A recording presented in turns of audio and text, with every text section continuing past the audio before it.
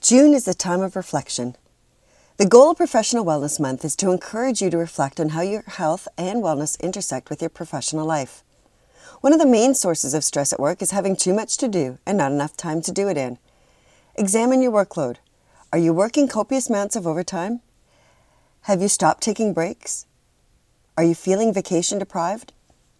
If so, here are today's hot tips for building resiliency and celebrating Professional Wellness Month. If workload is the reason you're unable to take breaks or vacation, discuss the problem with your manager to find a solution.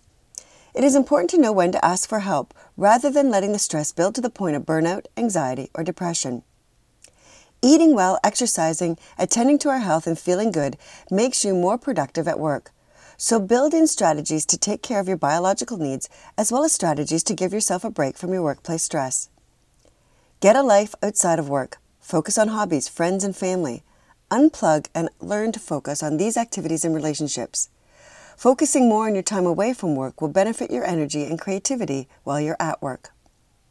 Remember, if you like today's wellness tips, let me know. You can leave me a review on Amazon or through your Alexa app.